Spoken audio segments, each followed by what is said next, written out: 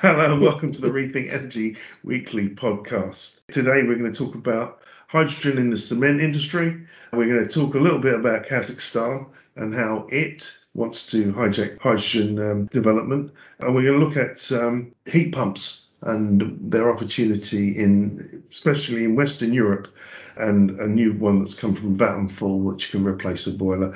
We're going to do that with me, Peter White, and with our chief hydrogen analyst, Harry Morgan. Hi, Peter. And our solar specialist, Andres Montanar. Hello. And with Simon Thompson. Hello.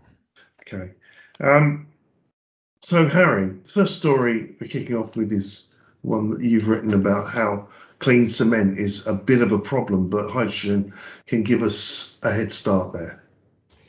Yeah, it's all part of our hydrogen forecast that's coming out next week, and it's very much about the huge surge of green hydrogen demand that we're going to see from the cement industry through its decarbonisation process, largely within the heat requirements to actually produce clinker, which is used to make cement. But it's also about how hydrogen alone can't really bring cement down to this net zero industry that we're going to need by 2050, and how actually it does provide a very small window for the people who have been investing in carbon capture technologies to build a business that's not just predicated on oil and gas. So I think really the way to look at it is that incremental advances in efficiency that we've been seeing within the cement industry, as we've seen within steel, as we've seen within the automotive industry to a certain extent, just simply aren't going to be the solution to actually putting us on this net zero pathway. And we're seeing some really promising pilot projects at the moment, largely in the UK actually, for the use of hydrogen within the kilns to produce clinker. But then I think, Peter, you've written about this more than me, but the emissions you get from the cement it's a chemical reaction. In this chemical reaction, yeah, exactly. Yeah. It's you're splitting calcium carbonate into CO2 and calcium oxide. The CO2 is a hard stream, and 63.5% of the CO2 from making cement is from that chemical reaction. So the other 36.5% is from the provision of heat. So the hydrogen can take away a big chunk of the CO2 by replacing coal in the process. But somebody's got to take the CO2 that comes straight off that reaction and change the way the process is engineered so that it's a pure CO2 stream, then solidify it and store it. At the moment, do you know of anybody who's actually doing that, Harry? In terms of capturing CO2, no, we've really not seen anyone achieve it. And certainly the pilot projects we've seen within carbon capture so far have been really limited in terms of their success. We're seeing a lot of other projects in terms of reducing concrete demand and reducing cement demand. But I think we can be fairly certain, looking at industrial development going forward, and especially in sort of developing countries, that there will be this continued demand for cement. There's initiatives like earth-friendly concrete from companies like Wagner's, which are trying to use sort of more different binders within concrete to actually reduce the amount of cement used. But again, I think the general consensus is that demand for cement will stay flat or will continue to rise. I think we meet this whole thing all the time in renewables, is people say, oh, well, let's do without something. And the thing is, cement, when you're industrializing a country, and obviously this is most important at the moment in China, but then the rest of Asia Pacific, when you're industrializing a country, you've got to build stuff, and you've got to build a lot of stuff, and you can't just say, oh, we'll bypass cement. It doesn't work. We have to look at the process and find a way of doing it without creating CO2. As simple as that. And what you're saying is the world has to, but what you haven't come across is anyone who's taken this project on. And yet this is probably the easiest carbon capture project there is. This is a chemical reaction which creates two substances, one of which you're going to use and the other which you want to throw away. It shouldn't be a flue gas where there are lots of things in the gas and you've got to take out the one thing that's going to pollute. Or you've got to take out 4 or 5 things with 4 or 5 different chemical reactions. This should be the most straightforward. Absolutely. I think one thing that I also want to point out is that we've seen this week is we've seen quite a large deal signed in the e-methanol space. So Ørsted actually taking a big chunk of projects in Sweden.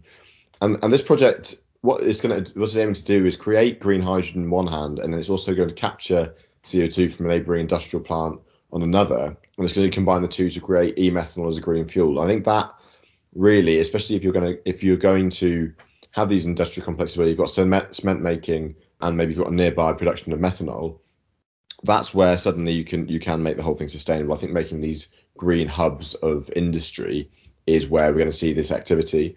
I think it would be great to see someone try and integrate the cement industry with this methanol industry or with the production of ammonia. It's just simply something where you're actually capturing CO2 and there's a need for it.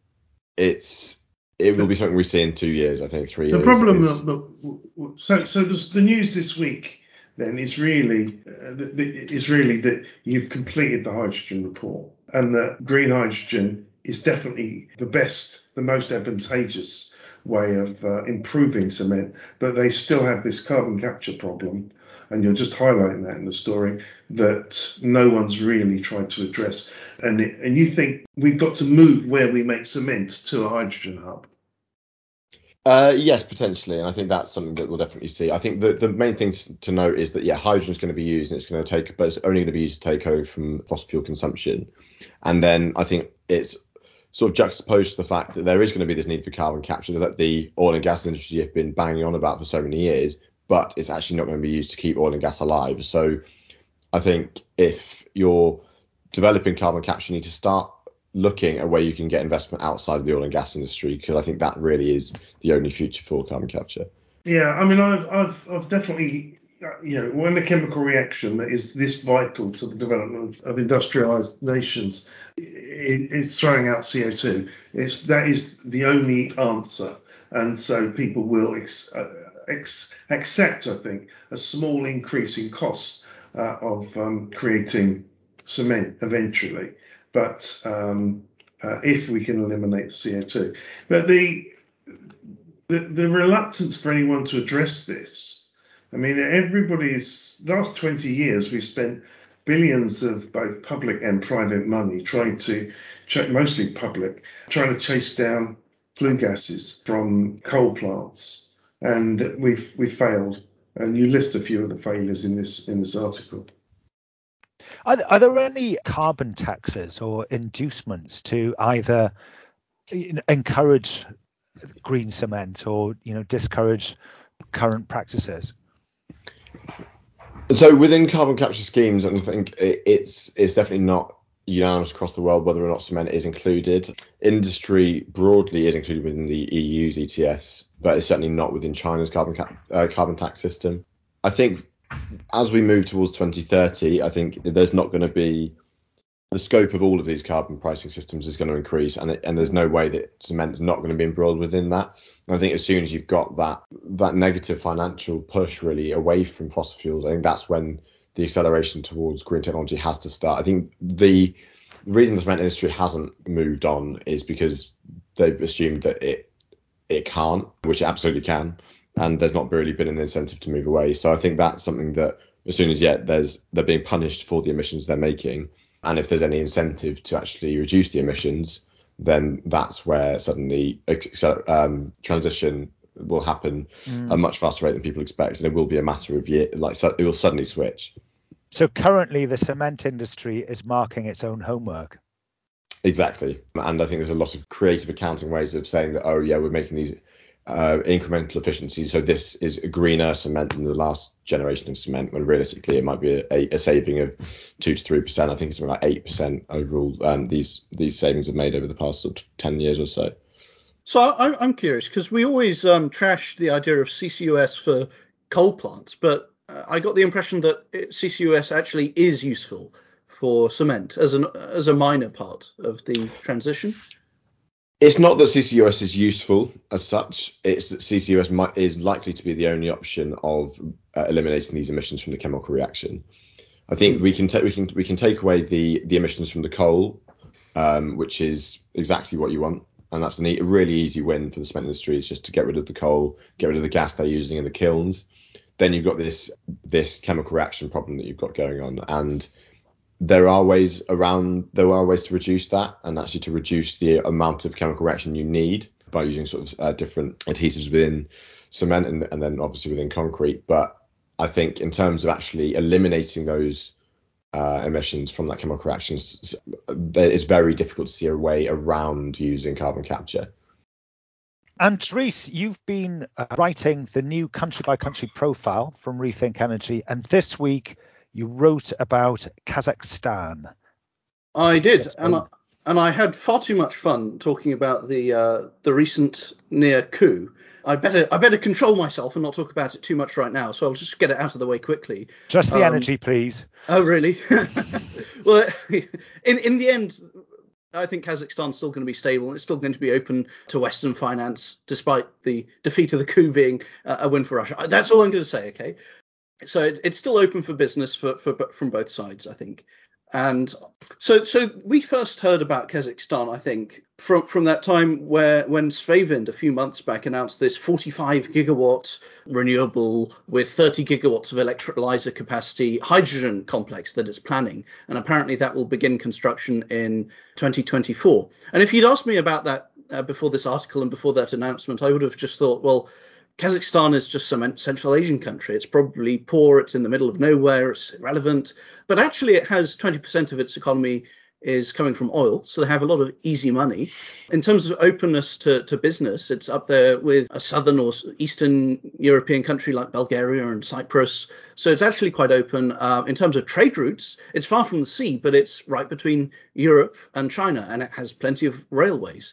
For renewables, it has plenty of room for wind and solar. I still find it a bit puzzling that they're building hydrogen there right next to Russia, quite far from Europe, not too far from China though. But yeah, they're going to do that. They signed up to have a 2060 carbon neutrality target on par with China's timescale. So it's going to be a big place for business. They have lots of foreign investment coming in. And so the country's the size of Western Europe. Yeah, it's very large. It's definitely the largest of those Central Asian countries, and apparently it still has some heavy industry from the Soviet days. So it's not totally backward either. It's wealthier than its Central Asian neighbours. This 2060 net zero target, do you think it's something that will be increased? I mean, 2060 for a country that realistically uses very little energy is something that could be solved by a fairly small number of renewables projects, and I think the amount of energy hubs that we're seeing planned for Kazakhstan's deserts, if that's going to go towards any sort of domestic consumption, surely Kazakhstan's going to be reaching net zero far before then. If they want to. Yeah, you think about how this country has all the room and it's got all the money. It certainly could. I mean, if Vietnam can install 20 gigawatts in a year and a half, Kazakhstan could do far more. And what are the renewable resources like in Kazakhstan? Because obviously it's a massive country, but what in terms of sort of wind and solar, where does it really sit in terms of that?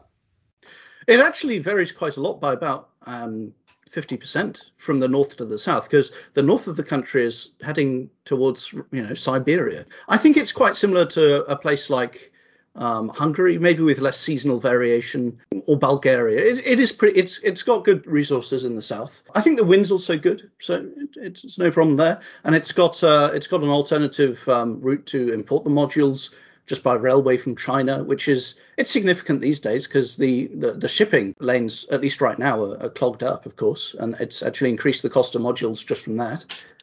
They also have the option of, I think they will actually do some CSP as well. No one's mentioned it yet, but even Iran, as I mentioned in another article this week, has a little CSP project that they're building, and they're right next to China. They have all these electrolyzers that they'll want to keep running permanently. They're also looking into doing a bit of nuclear. Tokayev, the president, has said this phrase, which I think some of you will find a bit annoying: reliable baseload power. So he wants to build some nuclear for that reason. Any other questions? I mean, I'm sure I've asked you. It's interesting you talked about rail connection to China because it's landlocked, so it couldn't actually have a ship connection. It's for such a big country, it only has water on one small side, and that's a landlocked. And that's one of the two Russian seas, yeah. And so that doesn't really go anywhere either. But you seem convinced that this is a stable government, even though there's virtually been a coup in the last week. So you seem convinced that this isn't going to suddenly cave to Russian aims, because obviously Russia wants to export natural gas. if you're going to make a load of hydrogen and send it to the same people that Russia's exporting natural gas to, that's going to get in the way of gas revenues for Russia, which we know are very, very important. So you can imagine that the Russians won't be as sympathetic next time there's a coup and might not help out. Well, it's Kazakhstan it's a Muslim country where the nationalist sentiment is quite anti-Russian on the part of the nationalist minded people.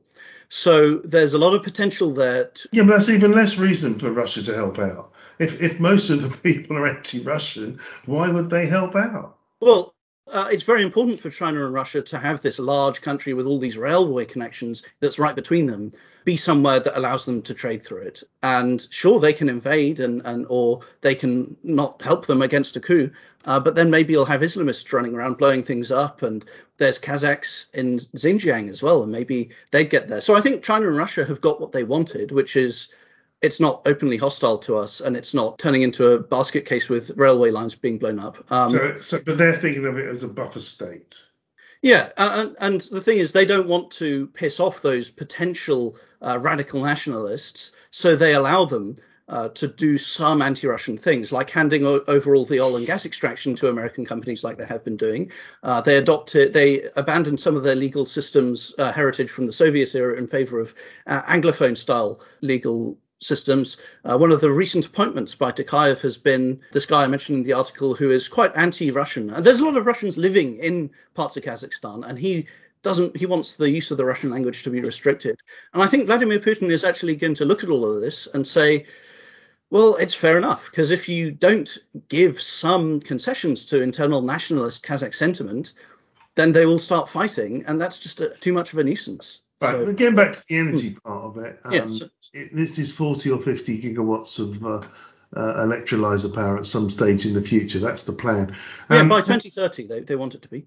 Harry, how are you going to ship that amount of hydrogen somewhere useful? Do you have to turn it into ammonia, or is it you going to have to compress it? Because we know that the economics of shipping it in the same way as LNG around the world are not the same. It's far more expensive.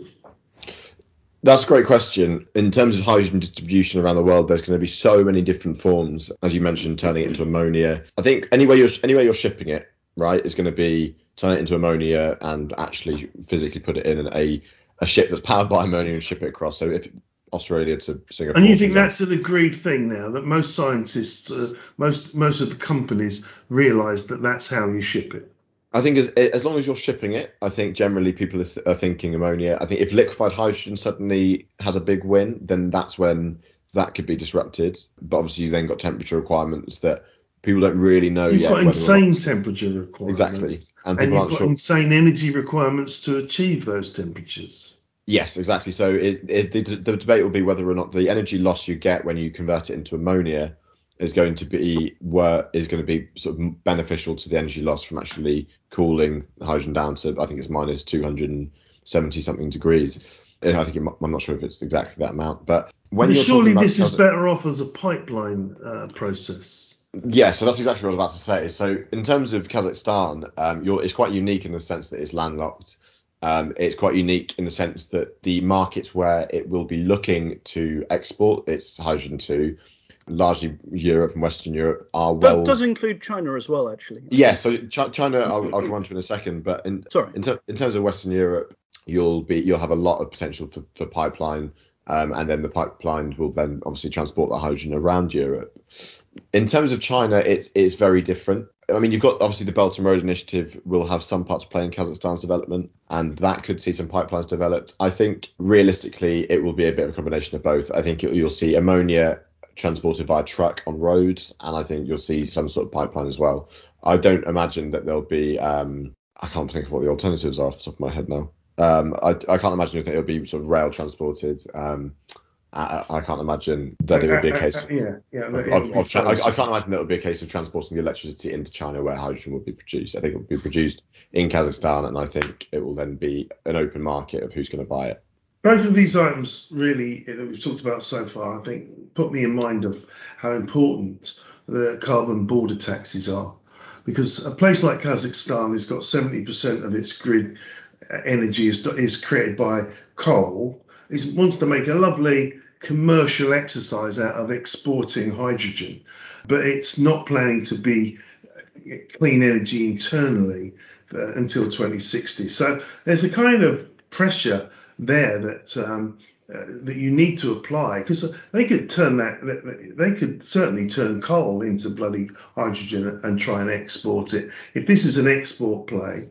And so we have to be very careful dealing with countries like Kazakhstan, and obviously China has to, because if it uses tainted hydrogen supply and then produces something else which it wants to ship somewhere else in the world, like Europe, that supply chain is going to be followed back to its source, and it's going to be tainted and therefore attract a carbon border tax. The same goes back to the previous story about cement. If you're going to export cement from A to B, you better be sure that it hasn't been produced with a lot of carbon in it. And why? Is because the rich countries, America hopefully, but certainly Europe, are going to have a carbon border tax, and that acts as the global policing option for making the cement industry actually take it seriously and try and get rid of CO2. So again, both of these and the whole hydrogen thing really just reminds me of how important it is that we see through a carbon border tax. Yeah, and I think there were some really positive steps made at COP26 in terms of actually creating that. And there are agreements in place to actually start putting value on the carbon credits and sort of the transfer of carbon credits between countries. Now, when we talk about the last story that we're going to talk about this week, I know it's been credited to Vattenfall, but it is actually a very small subsidiary of theirs called Feenstra in Holland, or rather the Netherlands, and it's finally come up with something I would have thought should have been happened 10 years ago, which is a heat pump which can produce temperatures between 65 and 80 degrees, so that you can use it for both water supply and for all of a house's heating, rather than the low power heat pumps which tend to be imported from parts of Asia, which are really designed as air conditioners, which occasionally have a dual function, i.e. they can heat. And I was just shocked when this came out that this is going to be, apparently, we haven't got a price on it, but it's going to be cheap enough to be viable. And more importantly, is it can fit in the space that your boiler fits in. And you can just drop this heat pump into your home. Obviously, there would be an external element to it as well, where your boiler is. And you can push the water that it heats through the radiators in the same way that a gas boiler does today. We've been talking about hydrogen boilers, for Christ's sake, for a while. It makes perfect sense. If you can economically produce an electric boiler that relies on a heat pump, which is, as you say, is external, why hasn't anyone done this before? I don't think it's that difficult. Where's it going to be rolled out? Vattenfall is in many countries in Europe. It's not, again, it's a Vattenfall subsidiary. This is a Dutch subsidiary called Feenstra. It's going to initially be rolled out in Holland, in the Netherlands. It's going to be available for export to the UK shortly after. The first thing I thought was, this is a typically UK story. We've got the UK element here, British government, that's made up of 99% politics students and not one science degree to rub together between any of them. And they look at a problem like, how are we going to heat the UK? We're told heat pumps, but maybe hydrogen. And they sit there and vacillate between these two and make no decisions, when very clearly heat pumps have been around for a long time. Why wouldn't they go to one of their large industrials, let's say Dyson or somebody, and say, go and make us an efficient heat pump that fits into where the boiler lives in most homes? Could you do that, please? Or even go to Worcester Bosch, who make most of the boilers, and say, well, we're going to be stripping out all of your boilers from our country soon. So could you please make one that's driven by a heat pump and electricity, not by gas? Why hasn't that been done by one of the... And we'll promise you 20 million sales, because we will coordinate the purchase of these. Why has nobody done that before? It's not a massive technical decision to make. When you talk to somebody in say British Gas, you talk to an engineer at British Gas, you say, "Oh, can I buy a heat pump instead?" They say, "Oh, they don't work." If you listen to the national news, you see all the newspapers go, "Oh, heat pumps don't work," and yet here we are with heat pumps that definitely do work, and they can fit in the space of a conventional boiler, and plumbers can be trained on them within 2 years. We could be rolling this out as a national campaign overnight. And this story was picked up by every renewable energy publication in the last 3 or 4 days, because they're all going, well, why hasn't this happened before? So that's the Rethink Energy podcast for today. You can read the rest of the issue on our website. And another thing that happened this week that was quite interesting was a big surge of investment into non-lithium energy storage types, non-lithium batteries, as well as some compressed air.